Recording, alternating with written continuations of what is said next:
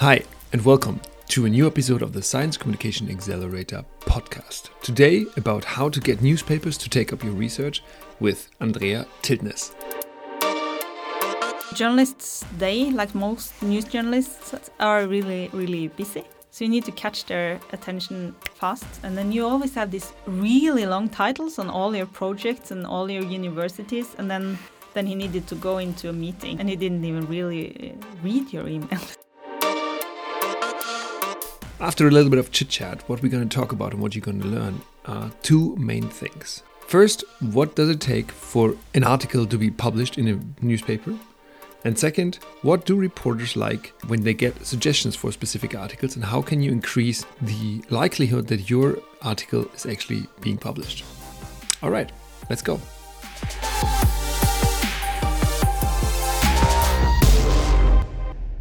Welcome to the Science Communication Accelerator podcast. Today with an episode on how to get newspapers to pick up your research.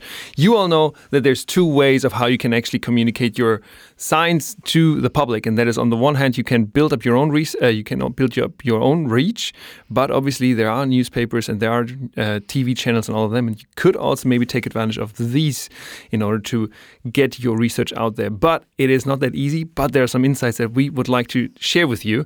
And I'm not alone in this nice studio here on Dragvoll campus at NTNU, but I have a lovely guest with me. She studied journalism. She used to be communication advisor here also at NTNU, and now she's responsible at the regional newspaper, which is called Adresse Avisen here in Trondheim, and she's responsible for a section that's called The Debate. And we got to know each other because we were both asked to actually help some NTNU PhD students to get better at their science communication. So welcome to the podcast, Andrea Tiltnes. Thank you. Nice to have you here. Andrea, what gets you up in the morning? Maybe tell me a little bit who you are and what gets you up in the morning. Oh, my head wasn't there at all. I was straight into the how to tell all these researchers how to get their science out. What gets me up in the morning? People.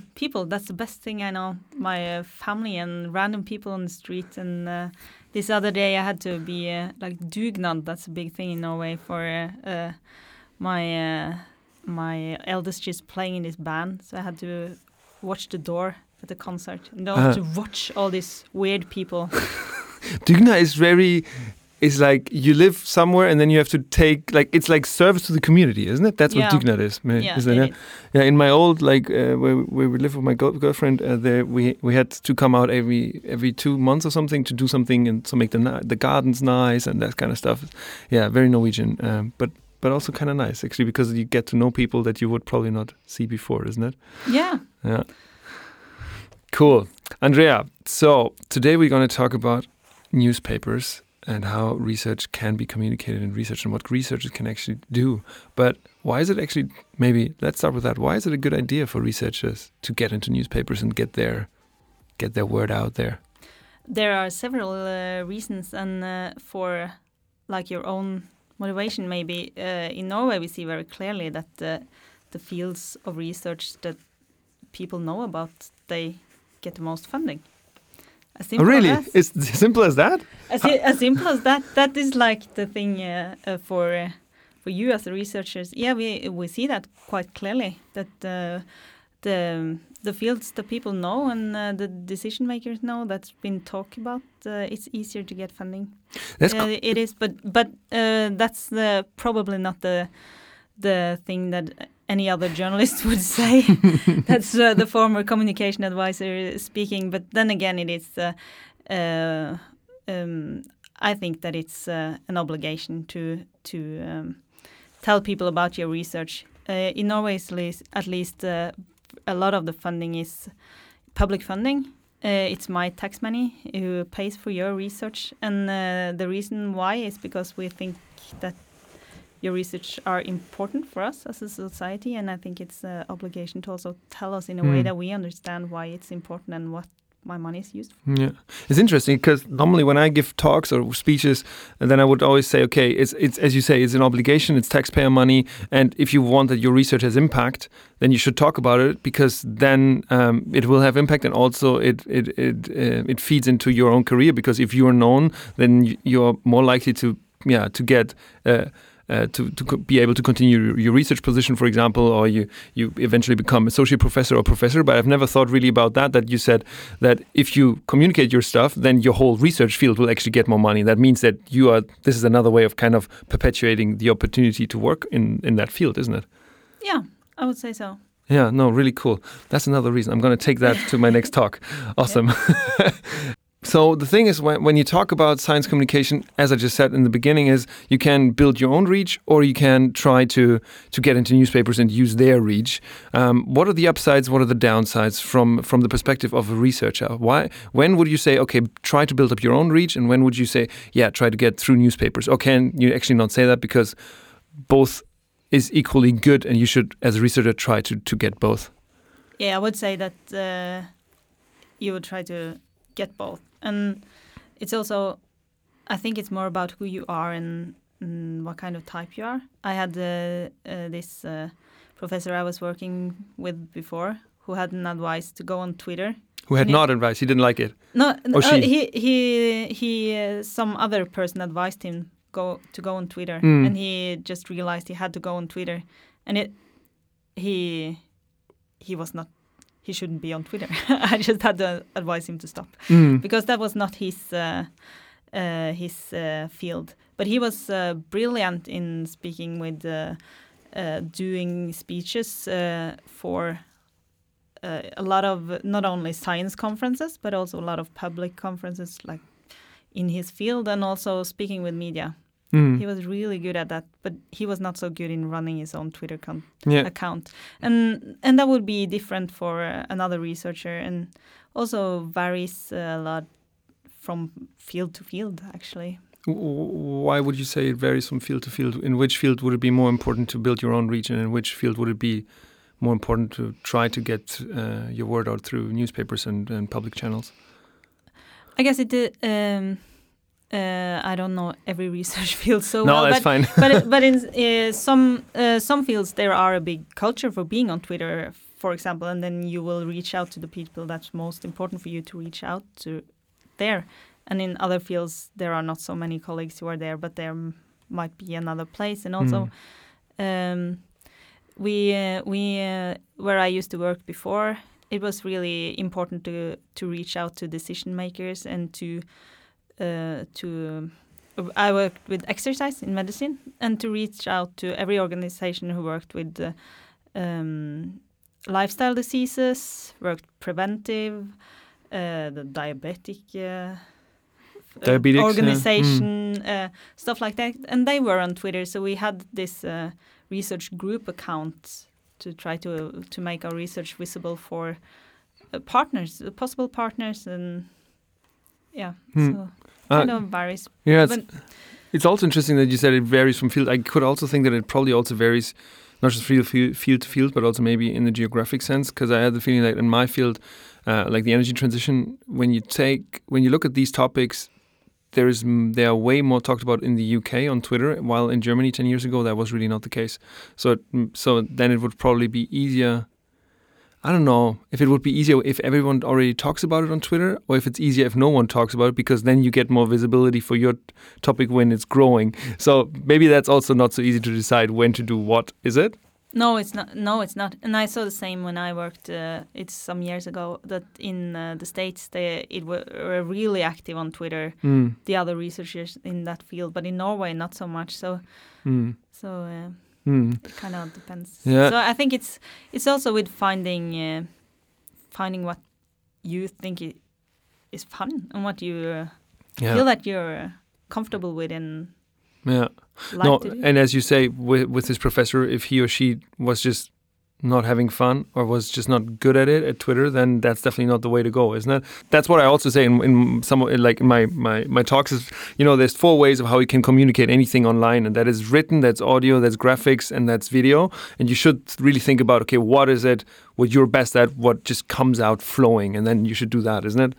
Yeah, and also some of us think it's fun to be online to answer stuff and to be online in a dialogue with people. And some people just log off when they're with their family. Or I can do that as well, like have some from that time to that time. But I'm on my phone, I can see that varies very with me and my colleagues. Some of them are not. They don't find so much joy in arguing or responding or interacting with the other people on Facebook or Twitter, and then that's okay too, isn't it? Yeah, we're different. Yeah, we're different. Oh, yeah, cool. But it doesn't mean that there's a communicating your science or not communicating your science. It's more about finding your way. Your way. Yeah. No, I totally support that. So, Andrea, we gonna talk about 2 different type of topics in this podcast, and we're already 10 minutes in, but I'll probably put that into the beginning of the intro so that people directly know what we are going to talk about more specifically. And that is what makes a good article in a newspaper, and the second one is that what reporters like when they get suggestions for articles. And you were so kind to provide me with some points, so we're just going to we're just going to talk about it. So let's start with this section on what makes a good article in a newspaper. And the first thing, and I think is really, it's a no-brainer, but it totally makes sense that you mentioned it and that we talk about it now, and that is the article, when a journalist gets it, it would be good if it's well written. Why is that, and how can articles be well written? It is, for me, like working in the debate section, I take text that you write and decide if I want to publish them or not, and maybe I give you some suggestion on how to change it. And it's obvious that my loyalty as a journalist lies with my readers. That's more than you as a delivery. That's my audience. I'm on work for the readers, and then it needs to be something that's worth reading. Yeah. People have there's so much information out there. We can choose. There's an overload, isn't it? It's overload, and people don't want to use time read things that's bad written. And also you will make your point much more clearer, and you will make people understand what you want to tell them if it's well written. Yeah. But, so yeah. Yeah. But how can something be well written, or how can you learn or to what is well written? And then also the wondering, like, there's probably that's a question I'll ask later. So under which what makes a well written piece? The language need to be like easy to read. A thing I see often with researchers, but also some politicians or bureaucrats, is that it's in Norwegian at least people use too many words. Telling things in a complicated way with too many words. Just cut it down. Think, what are you trying to say? Don't use long sentences and a lot of words. Cut it down to the core. What are you really trying to say? And research also shows that people think that they sound more intelligent. I was just thinking about that. Complicated language. Yeah. And that's not. It's the total opposite. Like research on that show that people are making their language a little bit more complicated, using more complicated words. Yeah. And feels that they sound smart. But for the reader, it doesn't sound smart because they might not understand totally what you meant. Yeah. It's hard to read. It's unengaging. And if you have a clear, easy to understand language, then you seem more intelligent. All right. Like, I guess there's a million newspapers out there, and there's million sections in these newspapers. So I've just wrote down length of these kind of articles. Is there, like, how would you, if you would be in the shoes of a researcher, how would you go and find the section that you want to contribute to, and how would you find the person that you contact to in order to then maybe pitch an article? If you're going to try to, I don't really know how newspapers in other countries That's well, fine, but in Norway we are a newspaper country. We have so many newspapers, a lot of local newspapers, and you have the debate section where we take in text that somebody else has written. So researchers would always go into the debate section. They would not. No. But then, at least in Norway, we have this a little bit longer. That's very short text for researchers in like 4,500, 5,000 signs with period. And then you have this even shorter, that's kind of a part of an ongoing debate. Yeah. That can be really short. Yeah, I guess. So today, for instance, there was this debate about building a new campus. Then I had a researcher writing just very, very short. I think it was 2,000 signs with period in back. Yeah. Do you feel that these researchers that write something with you, when they manage to write something that's well written and that gets to be published, does that have any repercussions on them? Do they get more visibility? Do they get more seen? Is there anything that you could tell us, like that you can really see that stuff has impact, maybe on their life, but also obviously on the topic in itself? Yeah, it varies, but of course, sometimes you get like an answer, or or it can be also if you get a really well written about, if you have some new results and you write something that's well written and good, and I want to take it in, I might tell a news reporter, and she might make a story that we can publish in the same time, the news section, telling about your research. It can be picked up at the local radio station, or does it happen that do the local radio stations sometimes look at what you publish and then take that, like to not to recycle it, but like take it as like an inspiration? Does that happen? Yeah. Yeah. Cool. Happens. Yeah. And also sometimes all our, that varies a lot as well, but all our texts that we get in from others are not behind a paywall. So then you can also be linked to from different sites wherever. or blog or web page or whatever. Yeah, I guess is your paper also like, I feel it's a big challenge for the whole news media to, like, which articles do you put behind a paywall and which you don't. But obviously it makes sense to try to get something out that is not behind a paywall, because then really people really get to read it much more easy, isn't it? Yeah. So you said an article needs to be well written, and the second one, you already mentioned it in some of your sentences before, is like that it needs to be relevant.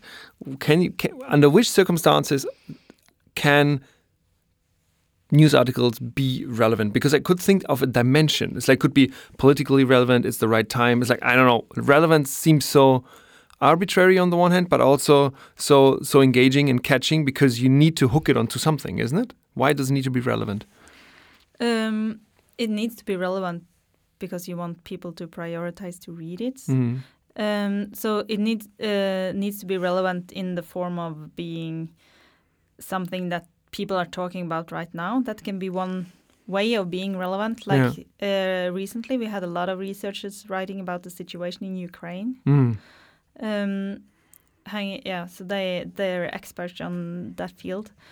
But also we had this documentary going on about a girl, like a lot of years ago, who was really mistreated, like in this area, and we had a lot of debates with researchers in Trondheim saying, could this be happening today? How would that girl be handled today? What have we learned? And then several said that this would never happen today, and tomorrow we will have another story with other researchers saying, I'm not so sure. This happens today, and in other settings, but it can still happen. Yeah. It can still happen. So then we have different researchers in different kind of fields putting that story from a long time ago into a research field on what do we do with she was deaf and not able to speak. What happened with those kids today? Yeah. So then you get up a big debate, and a lot of people here are doing research on that and have a lot of expertise on that, and then it gets relevant because of a TV show. So that's something. Suddenly, that research is hyperactual in this. Do you like? I could think that, for example, in the debate section that you're heading there. There is probably less interaction or like less comments than it would be on social media, but people, I guess, still have the opportunity to comment on that. And is that being used? So can you see, when we talk about relevance, that some articles get way more way more comments than, for example, others, and then you see, this is something that's apparently touched upon something that's stirring in society. Yeah, and it's not so easy to know, actually. Yeah, I think that's the same thing with social media, though. You post something, you say this is gonna work, and then like, one like, yay. Yeah, it's hard. Yeah. It's hard to know. Some things we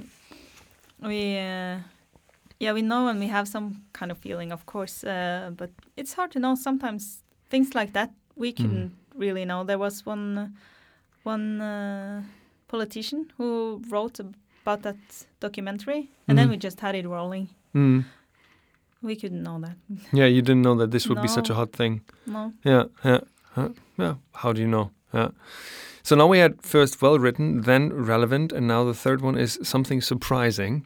And when I read that, I was like, is this how the media circus runs? That you always need something surprising to catch someone's attention? No, it doesn't always need to be, but I think people are reading a lot. As we talked about earlier, there are this information overload. Overload is maybe not the right word. Is it just competition? Could we say that? Yeah, competition as well. Yeah. So if you get this, if you write like a lot of articles about your research and you write it in a certain way over and over and over again, people will get the feeling that they have written it before, even if they haven't. So if you try to write in a bit of a different way. And researchers also do that.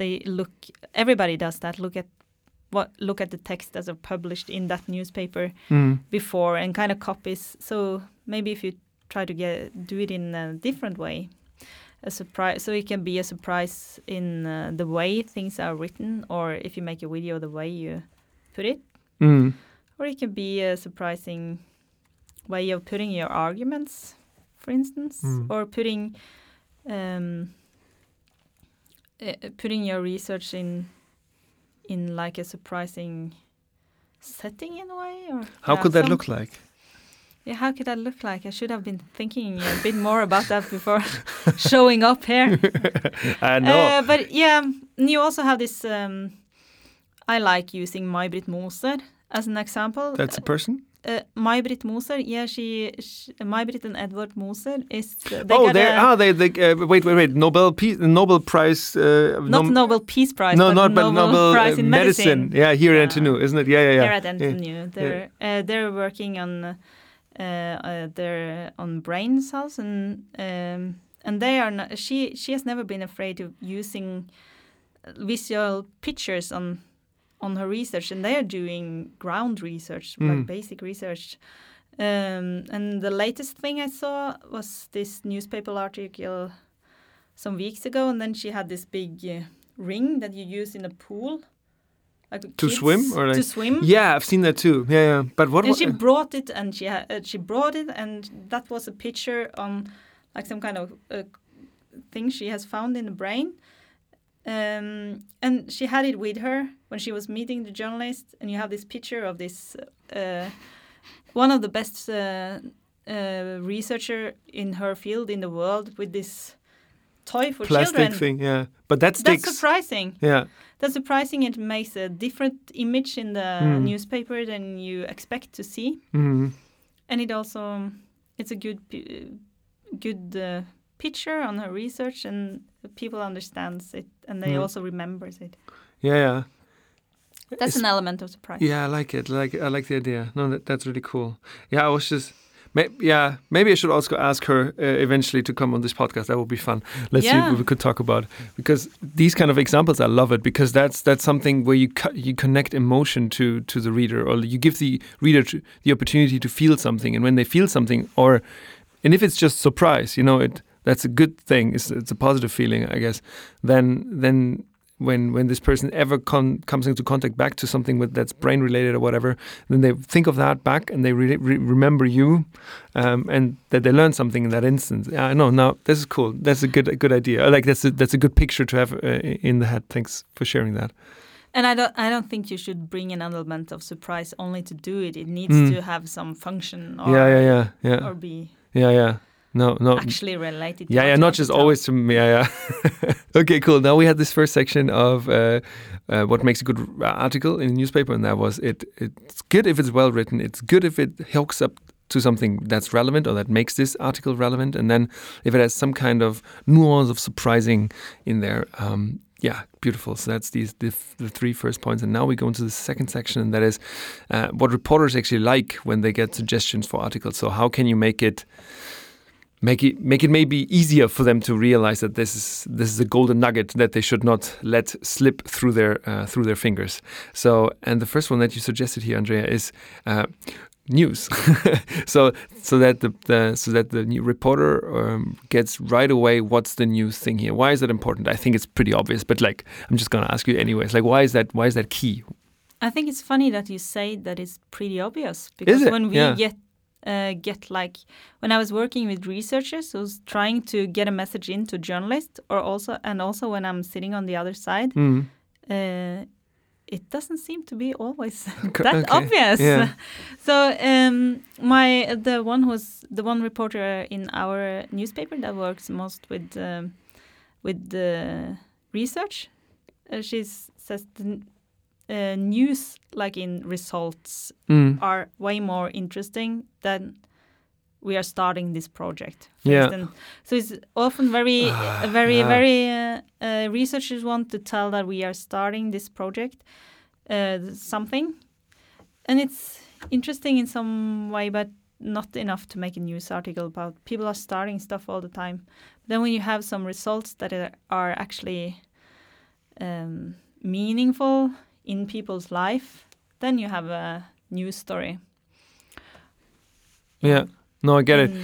When I give talks, I try to tell them participants to start early communicating about their things, so that they're visible on social media and can be found, so that they just communicate that they are working on this particular thing. But I totally see that in terms of research, in terms of articles in newspapers, it doesn't make sense, as you said, to say we start a new project on the deployment of solar photovoltaics in southern Norway. Let's put it like that. It's like that's like, why would any journalist write about something there? Because there's like no news. There's no, as you said, nothing is really relevant because no one really found anything.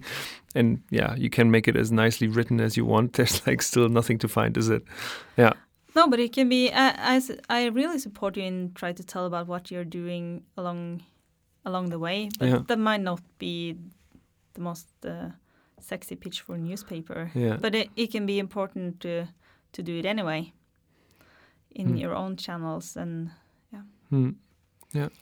So the second point is after making sure that the reporter sees what's new, is that this point can be caught fastly. So because they read a lot of emails, or why is that?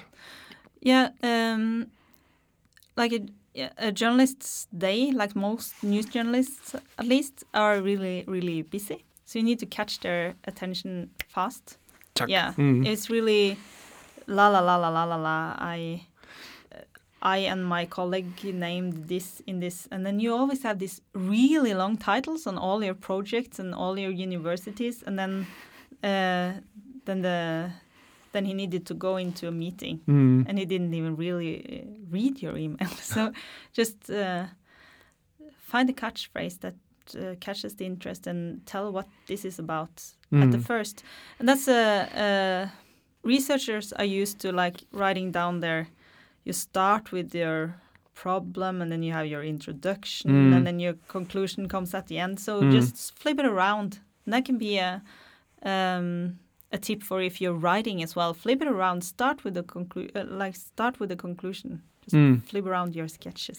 That's often works. Yeah, it's funny that you mentioned that, because in episode 20, I think it was, together with Mark Bayer, what he said is like normal people don't really care about all the history. They want to get the preview right then, right there, and they want to know what's new and what's catchy, and no one cares about all the stuff that you really did. They want to know what kind of potential impact that could have on their life, and this is really pretty much what you just said, isn't it? It's like bring it on first. Or isn't it also like this idea of like the flip presentation? So when you present something, not in the context of newspapers, but in the context of presentations at conferences or wherever, that you start, as you said, with the last slide first, so that people actually know where this is going to, and don't maybe get lost in translation, as this movie was called, isn't it?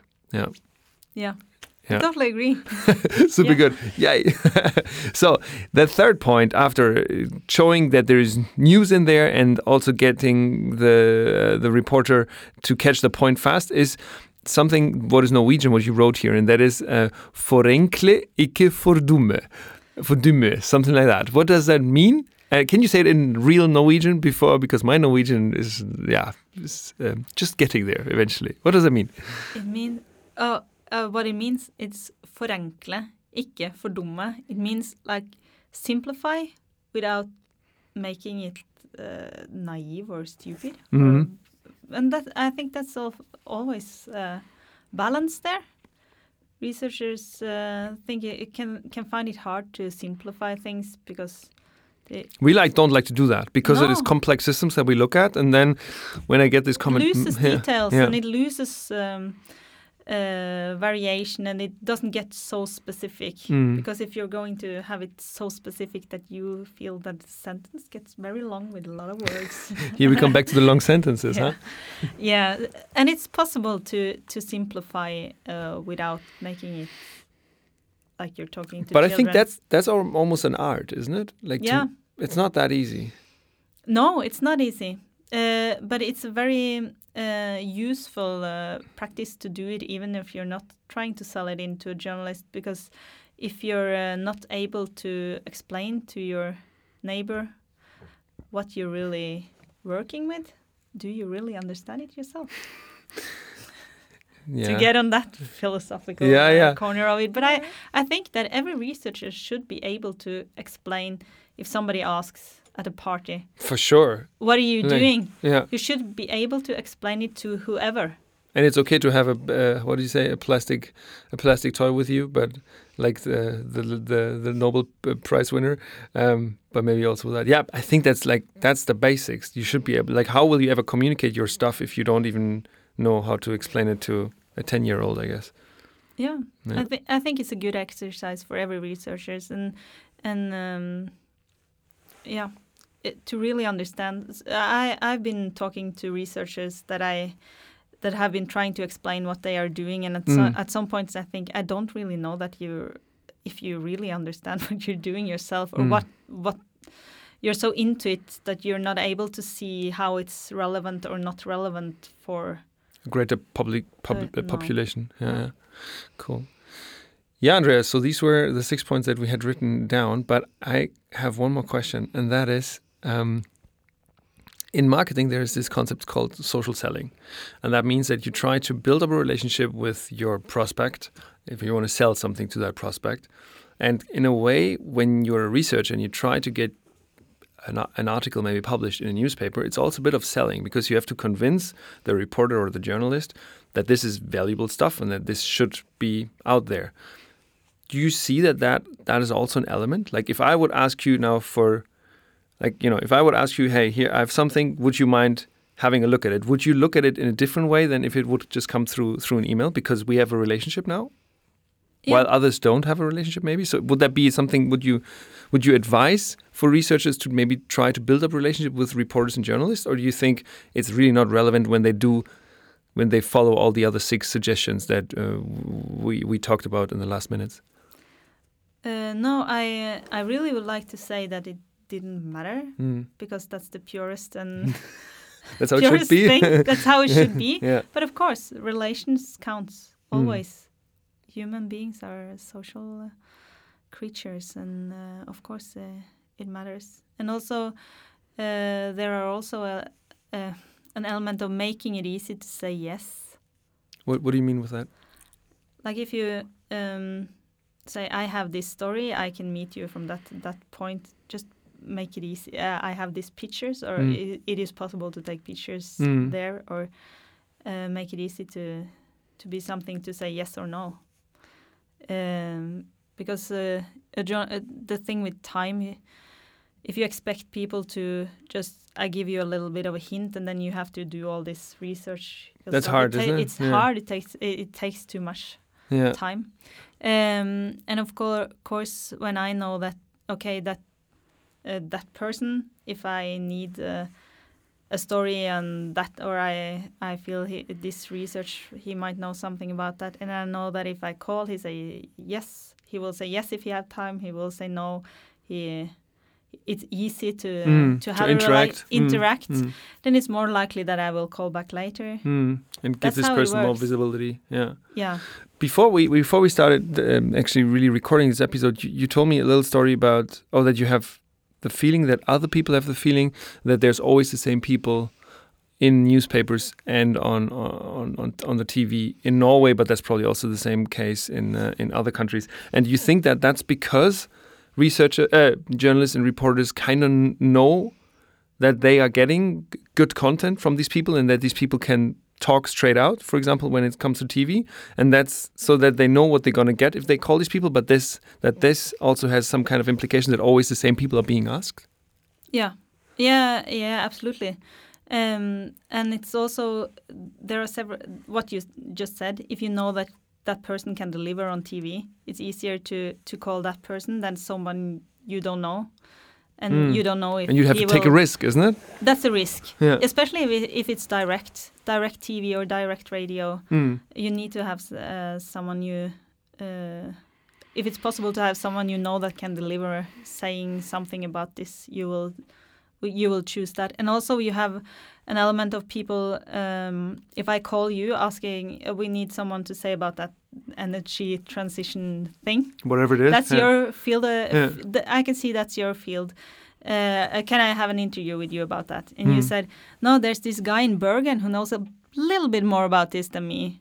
And then the guy in Bergen, I've been on this round so many times. There's this lady in Stavanger who knows a little bit more about this than me. And then you get on this round, and then it takes a lot of time for you, isn't it? Takes a lot of time. Instead of just having someone where you know this person knows enough and delivers. He knows enough about this, and it's like my husband said. He's also a journalist. That we need to have someone who can say something about this now in a short amount of time. Yeah. So it's better to have someone who can say something that's good enough now than someone who can say something that's brilliant in a week because the story's gone. Yeah.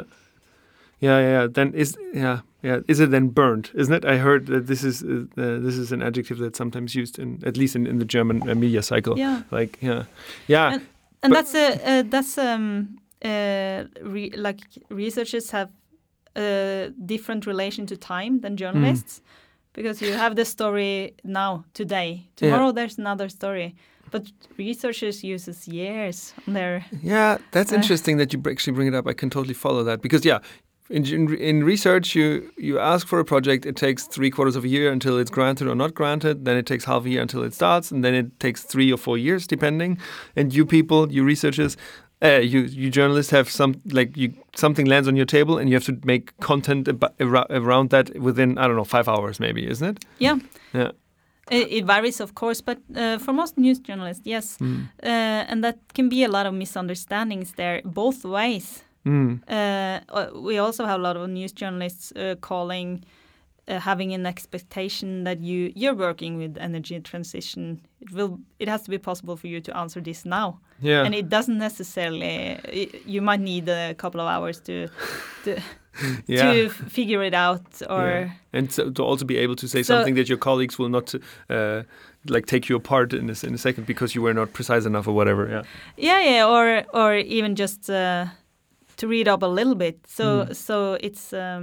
And then again, I had this PhD who asked me when I was working at NTNU if he should say yes or no to an interview about something that was a little bit beside his research, like not what he was doing his PhD on. And I said, way more than the most people about this. So if you're comfortable with that, do that. And then I met him later in the day, and I was like, did you do the radio interview? And he was, no, he hasn't decided yet. And I was like, that radio show is over. Yeah, so that's and I also had journalists calling me asking, do you have researcher in your group who can answer this. It's not urgent. We don't need it until we need it at 12. That was like 2 hours. It's not urgent. No, Okay. that was not urgent in his sense or like sense of time. Yeah. And For us it researchers, was, that's that's this. Yeah. I was not sure if I were able to get. I had a couple of researchers who could answer that questions, and one of them were at a conference in the States. It was not. Was Maybe not a even time zone. Yeah, So, maybe sleeping still or whatever. yeah. So it's both ways. Can be like misexpectations when it comes to time. Yeah. No, I think we did not talk about this before, so this is actually not part of the structure of today's podcast. But I really appreciate that we actually talked about it, because I think this, as you said, there might be a lot of misconceptions from the other side either way, and that probably then has implications for how to get research out, or also for scientists, also for journalists to find the right scientist or researcher who could actually say something. So thanks for bringing this up, actually, Andrea. Cool. We're actually coming to an end. So Andrea, if people want to reach out to you, where can they find you, and how can they find you? They can find me at Adresseavisen. Yeah, they will find my email address. Yeah, cool. My And first name, my second name, and at Adresseavisen. With a dot in between? Yeah. Yeah, with a dot. Okay, cool. And I'll put this obviously into the show notes, and I'm also going to put your link to the link to your LinkedIn account into the show notes. Is that okay? That's perfect. Super good. Thanks for joining me today, Andrea. Thanks for inviting me. All right, folks, that's it for today's episode of the Science Communication Accelerator podcast. I would be really happy if you would tell one colleague or one friend about this podcast, so that we can grow the science communication community even further. And obviously, I would be really happy if you are on Spotify, for example, that you give this episode a 5-star rating. That would be awesome. All right, all the best to you, and I'm looking forward to have you back tuning into this podcast next week. So take care until then. Bye-bye.